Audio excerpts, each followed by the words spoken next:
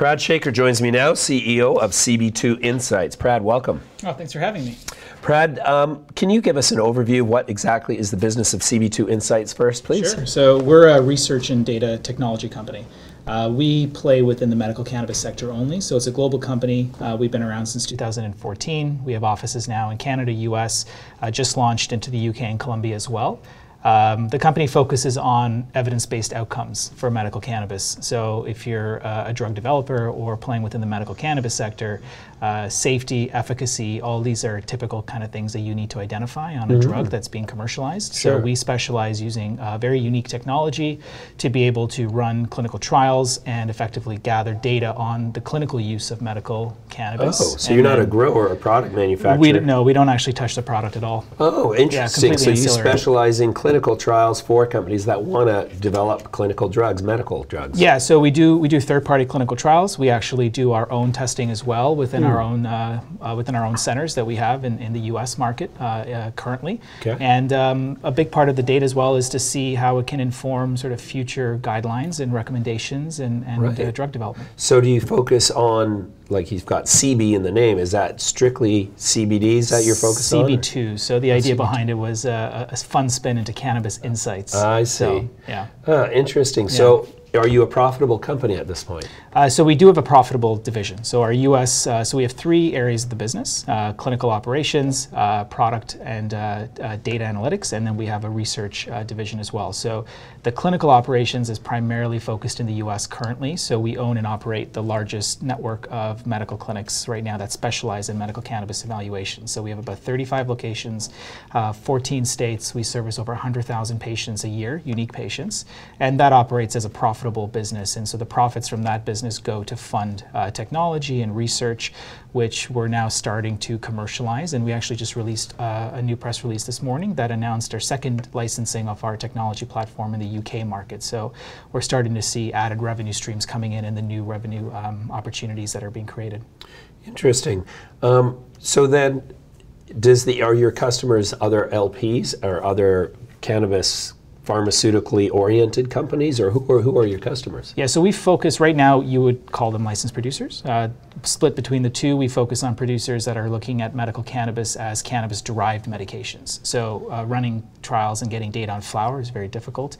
So we look at producers that are manufacturing products or single-use medications per se, and then specifically help them with either understanding their product's use in the market from a post-marketing surveillance perspective, or helping them through the actual drug development process as well. We also work with third-party research organizations as well. So we announced over the summer we partnered with Drug Science in the UK, which is a third-party independent research organization. So these are groups that are looking to do their own establishment of trials in certain markets, leveraging technology that we've developed, leveraging our experience and know-how within the US and Canadian markets.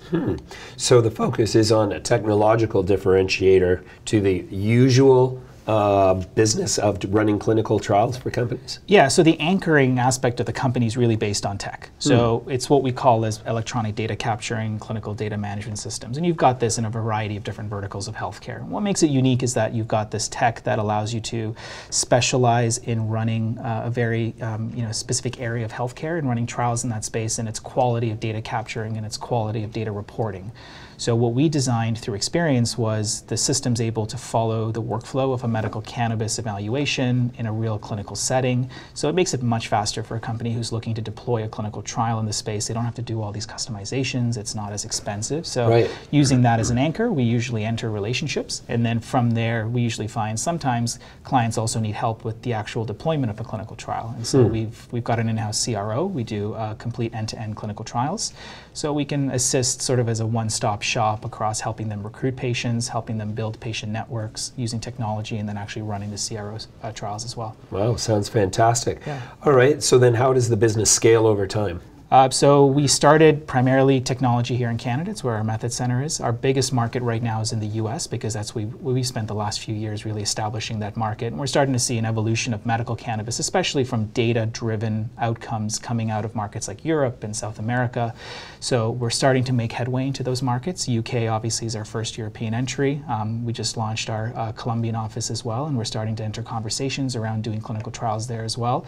Colombia is an interesting market. It's going to be a great source for clinical trials trials, we think. I mean, obviously there's ability to do clinical trials at lower costs, but also the regulatory compliance is also much easier down there as well. So for us in scalability, it's going to be licensing technology to more players, publishing more research, getting involved in more of the medical side of the industry, and starting to really support drug developers in bringing products to market. The conventional perception in the investor space is that if you're going to take a product from zero to FDA licensing, that is a drug, that you're looking at a minimum of $800 million and probably a 10-year cycle. Yeah. Does that still apply for cannabis? And if it does, where can you do it cheaper?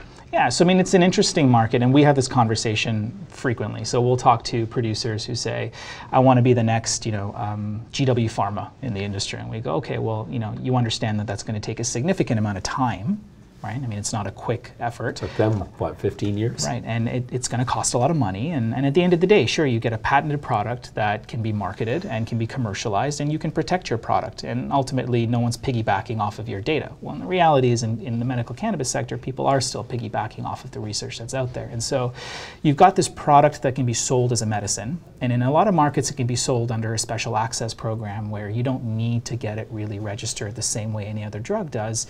And for years, it's got all this safety data. I mean, people have used cannabis for years. We know that it's not killing people, and we know that its efficacy is not fully understood, and we know that we don't understand its addiction capabilities, but there's a lot of research that's being committed into there. So we talk to producers and we say, look, you can go one of two ways. You can go the traditional drug development route, but be prepared for time and money. And a lot of producers need to be able to also show value to shareholders sooner. So that means that take the products that you've already developed and start to create post-marketing data around it, and start to at least generate data to at least support the claims you're making when you're educating physicians or helping doctors prescribe your product better. So there's a variation, I think, there's an evolution of the industry, and I think it depends from a producer's perspective how they want to position themselves.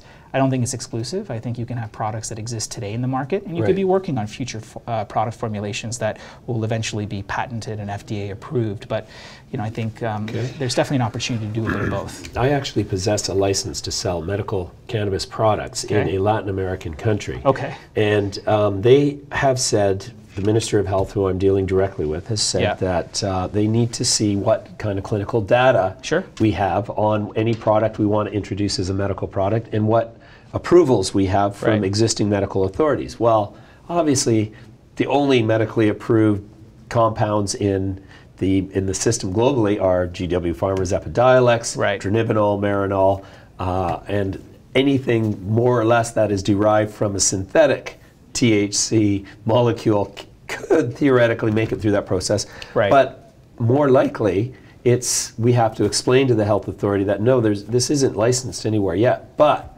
we can generate clinical data demonstrating its safety, efficacy, absence of side effects, etc. Is that where you would come in? Yeah, so it's actually in one of two ways. It's interesting you say that. So some governments, like in Colombia, for example, INVIMA, will allow sale of products if you can show some data to support it. And so we use this term loosely. It's called real-world data and real-world evidence. It's basically showing that a product's been used in some capacity, and that validates at least the product to be able to be tested further. And so you can take the cannabinoid profiles that are within the product that you're selling and say, look, there's been trials conducted on high CBD products or blended THC CBD products, and it's had an efficacy on this indication that I'm looking to sell my product for, and it clearly has some value. So that should allow me to at least submit initial information to say, let me sell my product in the market, but I will deliver clinical results if I were to do it through a trial.